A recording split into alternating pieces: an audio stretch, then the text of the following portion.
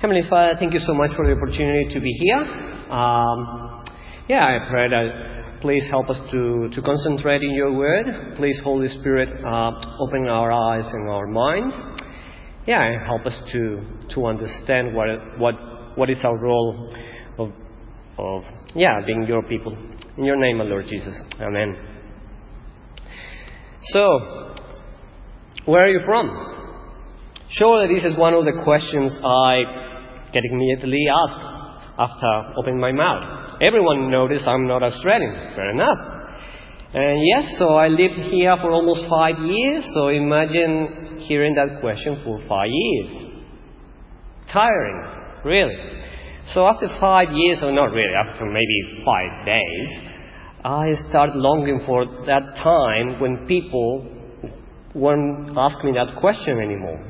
So about 3 years ago, I jumped on a plane, and I thought I was going back home, the place where no one else is going to ask me, where are you from?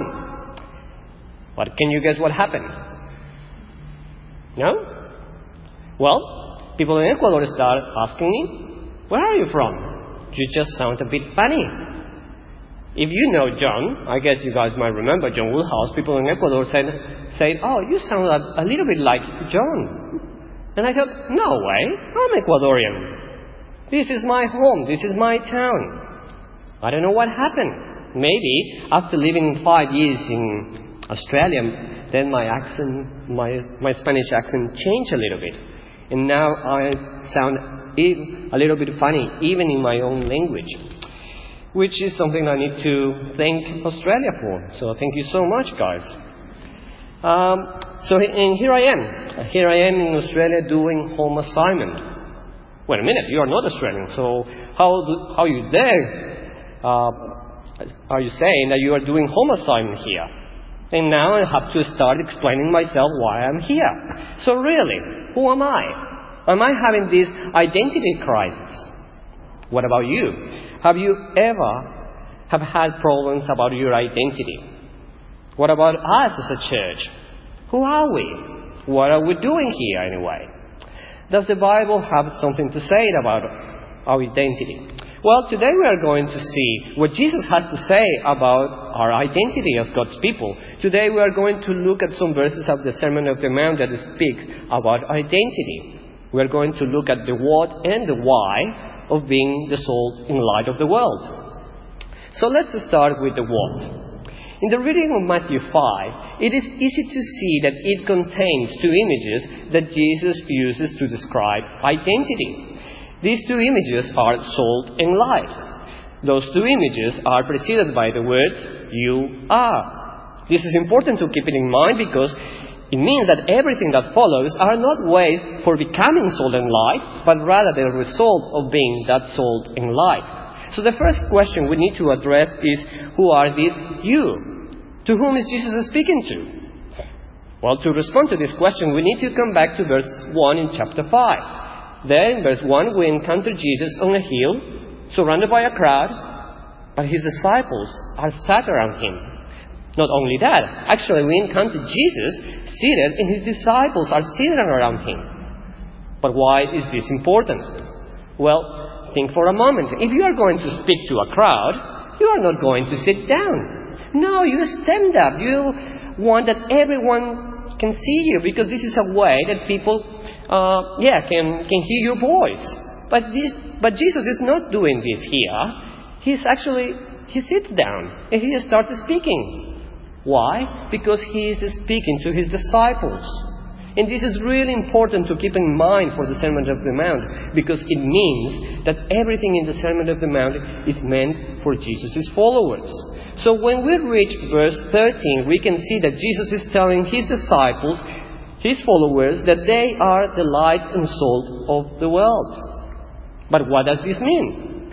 Obviously, these two images aren't literal, are metaphors. Jesus is combining these two images to teach one truth. And that truth explains the disciples' identity. You are. So let's start looking at those images. Please come with me. Verse 13.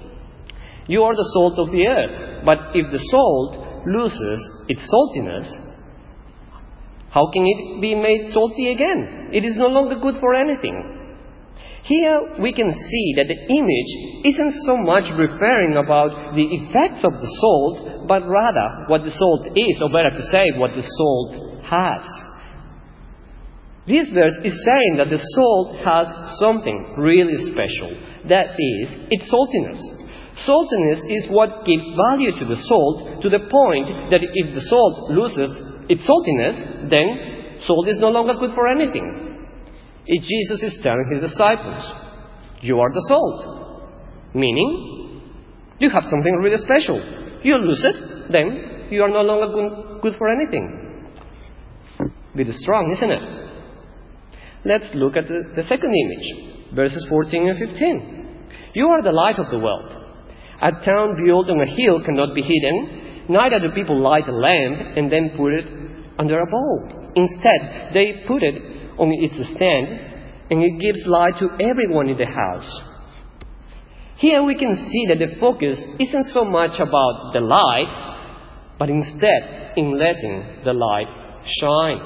This is why Jesus is saying, you don't light a lamp and then you cover it. No, that's silly. Not even Ecuadorians do that. No, you light a lamp and then you let it shine. That's actually Jesus is commenting this section in verse 16. Let your light shine before others.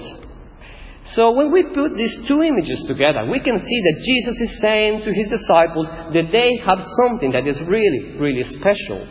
To the point that if they lose this, then they are no longer good for anything. In fact, this really special thing is what they need to let it shine so others can see it. And this is the what. This is the what. This is what Jesus is telling his disciples. But obviously, this creates questions. Questions like, well, what is this? And how can the disciples make it? How can the disciples let others see it? This takes us to the second point. The why. Why? Why is Jesus speaking in this way? Well, let me tell you a story about Diego. When I was living in Australia about 6 years ago, maybe, I visited a church one Sunday, and the minister came to me and asked me, hey, Diego, how are you traveling? Can you guess how I answered? Well, I said, I'm not driving, so I'm catching up buses and trains. Now, what would you say? Did I answer correctly or not? Well, yes and no. It depends. You know, even though I answer correctly in the literal sense, you know that my answer was wrong. Why? Because the pastor wasn't really asking me about my transportation. No, the pastor was asking me about myself. How are you doing, Diego? How are you? You see, the problem was context. But you wouldn't have that problem. Why? Because you are Australians. You know the language, the slang, you know the context. Now, sometimes for us it is the same when we come to the Bible. For us, sometimes it is a bit difficult to understand images in the Bible because we live in a different time. So when we find an image in the Bible, we need to stop and ask, why this image is here and what would it mean for the audience? So, who are the audience in this section? Well, the crowd, the disciples. Who are they? First century Jews. These people lived under the teaching of the Old Testament. So to be able to understand the meaning of being a light, we need to first ask, is there any reference in the Old Testament about being a light? And the answer is yes. In the book of Isaiah, in chapter 2, God introduces this ideal servant, which is the personification. The servant is the personification of what Israel was meant to be, but was not. And what is this that Israel failed to be? At the end of verse 6, we can see that God says that He is giving the servant as light to the nations. And how would Israel be light for the nations? Well, in verse 4, it says that the coastlands, the islands, which is just another word for nations, they are waiting for the law, waiting for the teachings of the servant. So here in Isaiah, we can see that God, by introducing the ideal servant, He is showing us the task that Israel failed to do. Israel had to live out the law, which is living according to God's will. If by doing so, they would have shown the nations how different they are, because they are God's people. By the way Israel would have lived, the nations would have got to know God's character. That was Israel's role, but they never did so. Israel never really lived according to God's will. That's why God is now announcing that He is going to send the perfect servant, Jesus. Jesus is the one who is going to fully fulfill the role that Israel failed. The role of being a light for the nations, making God known to the ends of the earth. Now, with this in mind, we can come back to the Sermon on the Mount. The image of being a light of the world should have taken Jesus' audience to Isaiah's words. And in this way, we can start understanding why Jesus is using these two images, salt and light, here. So in the Old Testament, we have God calling Israel, God's people, to be light of the nations. Now in the New Testament, we have Jesus calling His disciples, God's people, to be light for the nations. Can you see it? God hasn't changed His plan. God's heart has always been in making Himself known to the nations. And how does He do that? Really? Well, through His people. This is the identity. This is the role of God's people. By definition, being God's people means being a missionary people. This is the heart, this is the soul of missions. That means that you guys have to start considering yourselves as missionaries. You know, a missionary is not just someone who leaves their own country and culture and works overseas. A missionary is not a particular or special kind of Christian. No, a missionary is a Christian. We are missionaries because that is God's purpose for His people. Full stop. This is our identity as God's people. Your identity is being light for the nations. You are light for those who don't know God yet.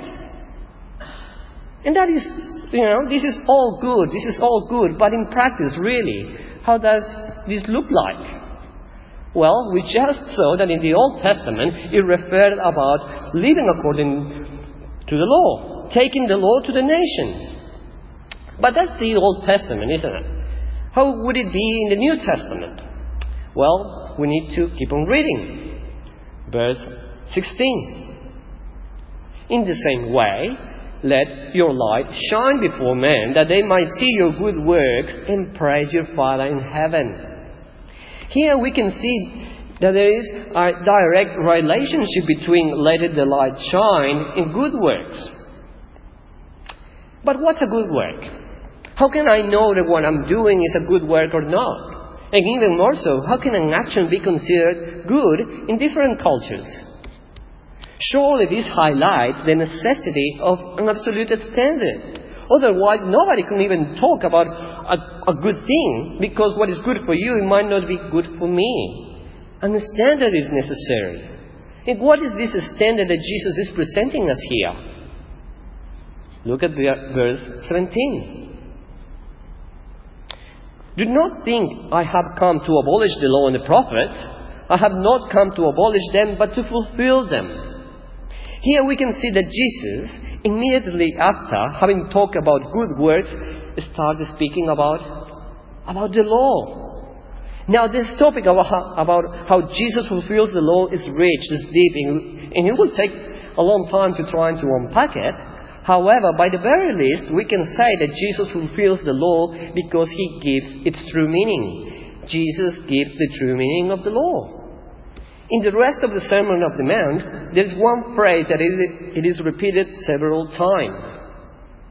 You have heard it was said, but I tell you. You have heard it was said, but I tell you. Some people see this as Jesus versus the law. But this cannot be, because Jesus just said that He is the fulfillment of the law. This is not Jesus versus the law, but this is Jesus versus some wrong understanding, some wrong interpretation of the law.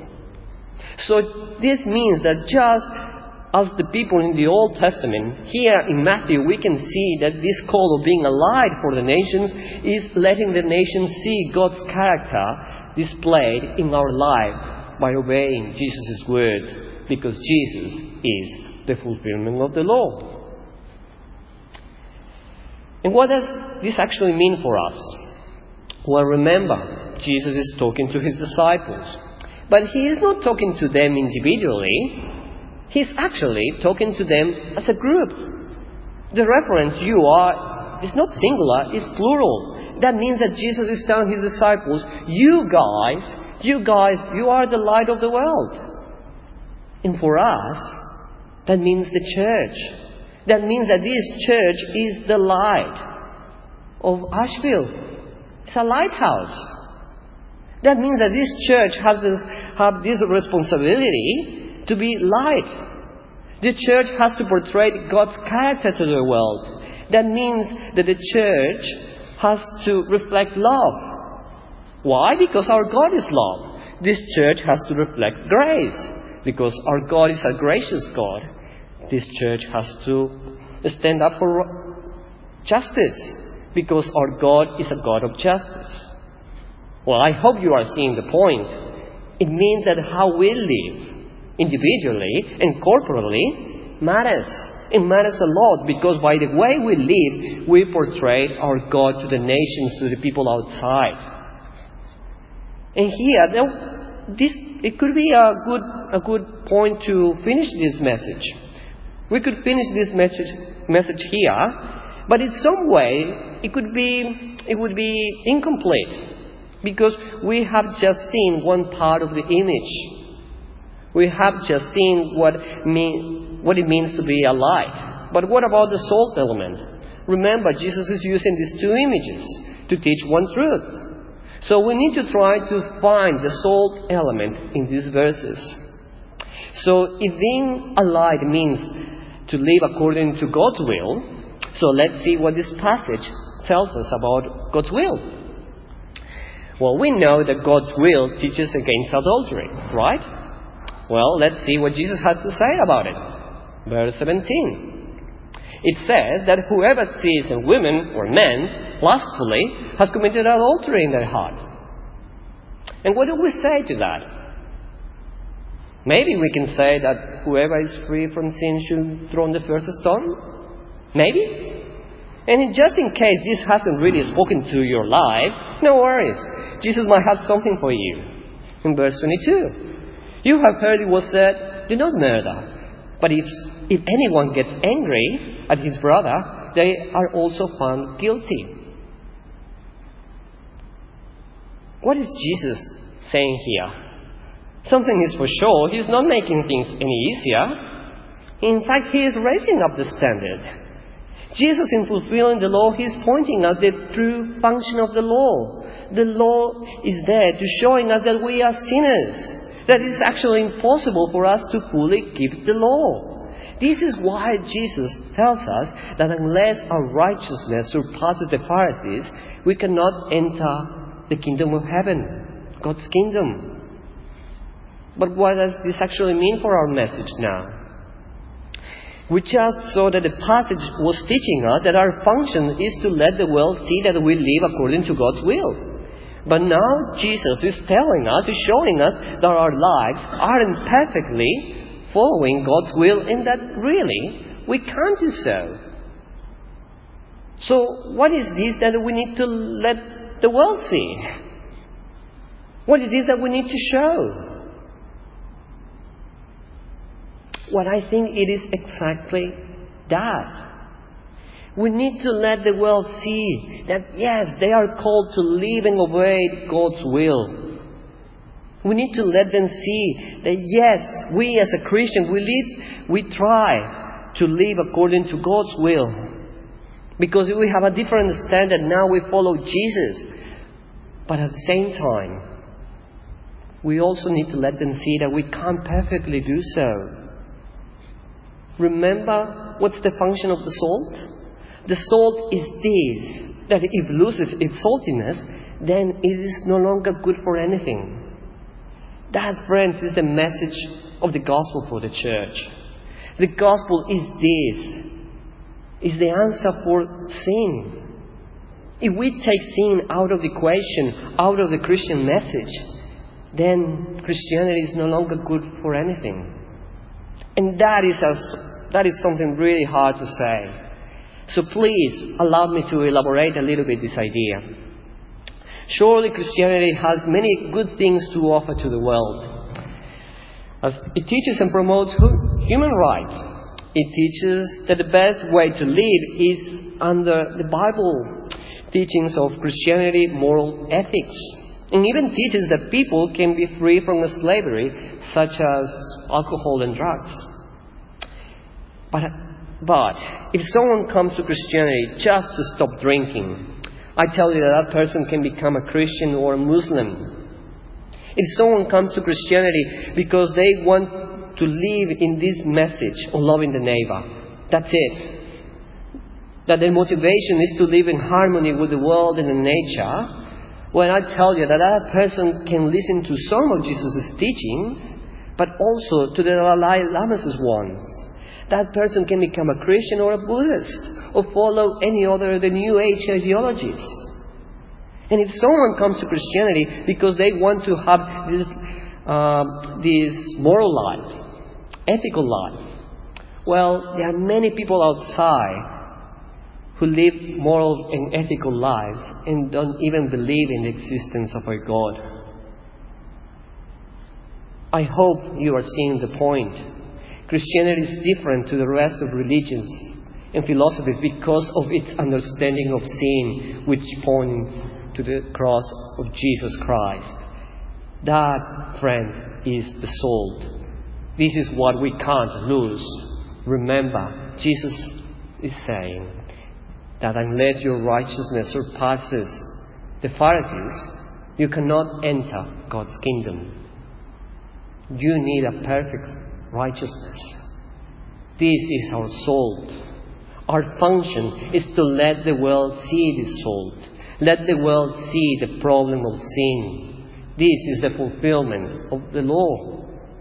If we take this message of sin out of the Christian message, then there's no need for Jesus. But in our current society, and I think especially here in Australia, the church faces a temptation to accommodate its message so it would be in line to a certain political agenda. To perhaps to change the message to make it more attractive or relevant. And sadly, some churches have gone on that path. There are some who don't want to use that word sin anymore because they are afraid to hurt people's feelings. But we can't do that. Because if we don't preach and teach that there is a problem called sin, then we no longer have any message to share. This is our identity. This is our reason to exist here as a church. But how can we apply this message to our lives? Well, I think it might be different ways to do it. But today I just want to point out to the simplest and perhaps the most forgotten of them all. And that is being friends with non-believers. I don't know exactly how it's here, but in Ecuador, where I'm from, normally when people become Christians, they're encouraged to leave their non-Christian friends at all. And yes, mostly this is based on the desire to avoid sin. And most definitely, there are certain friendships that we need to avoid because they are negative for us. They are not good for us. But this does not mean that we need to turn our backs completely to non-Christians, does it? Because if we do so, to whom are we going to let the light of the gospel shine? This is like lighting a lamp and then covering it up. That's silly. So can I encourage you to seek to have non-Christian friends? Can I encourage you to pursue some activity with the purpose to make friendships with non-believers? I don't know. maybe this might be joining a gym, or a pottery class, or kombucha club that apparently is becoming a thing these days. But do it with a purpose to start growing friendships with non-believers, so you can let them see the gospel shining in your lives.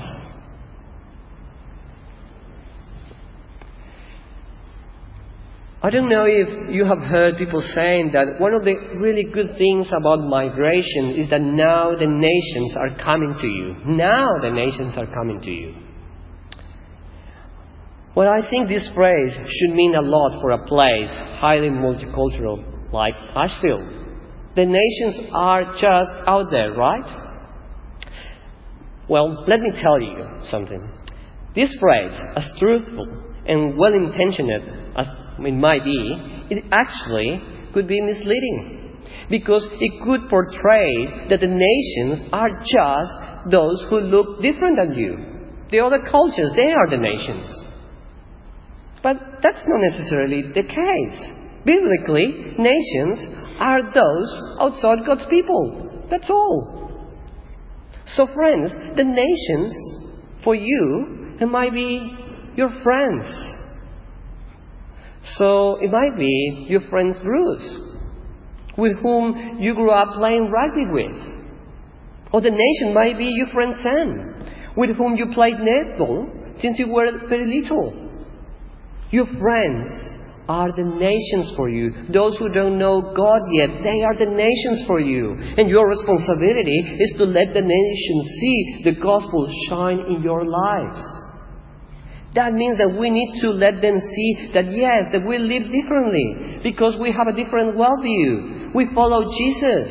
We try to live according to God's will. But at the same time, we also need to let them see that we are still sinners. But we are sinners saved by grace. That we also need Jesus in our lives.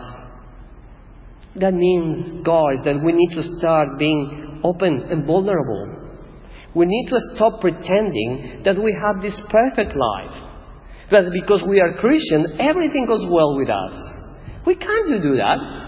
Because firstly, that's not true. That's a lie. And it won't take a long time for your friends to realize that.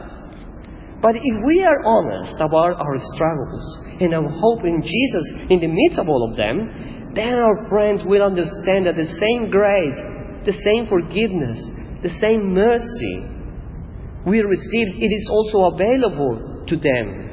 And this message, guys, is so powerful because it points to the gospel of Jesus Christ. This is our soul. Let them see it. And to finish this message, guys, for me, in some ways, it's very simple, very easy to stand up here and to say these things. Because I'm living. None of you really know me.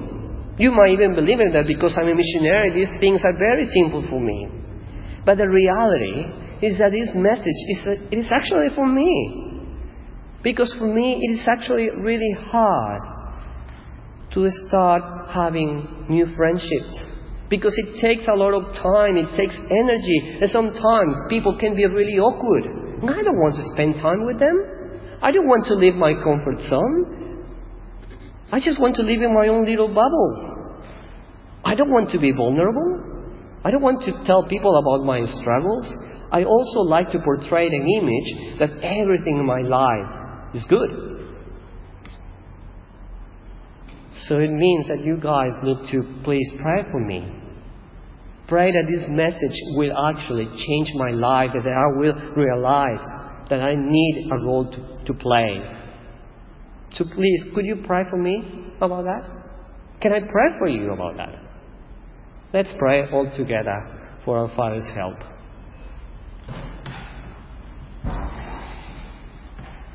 Our gracious Lord and Father, thank you so much for your word. Thank you that your words show us that you have a heart for those who don't know you. Please help us to remember always that we have this role. That the role is to let them see the gospel in our lives to those who don't know you yet. Please give us courage to do so. And help us to encourage one another as we try to be the salt and light here on earth. Amen.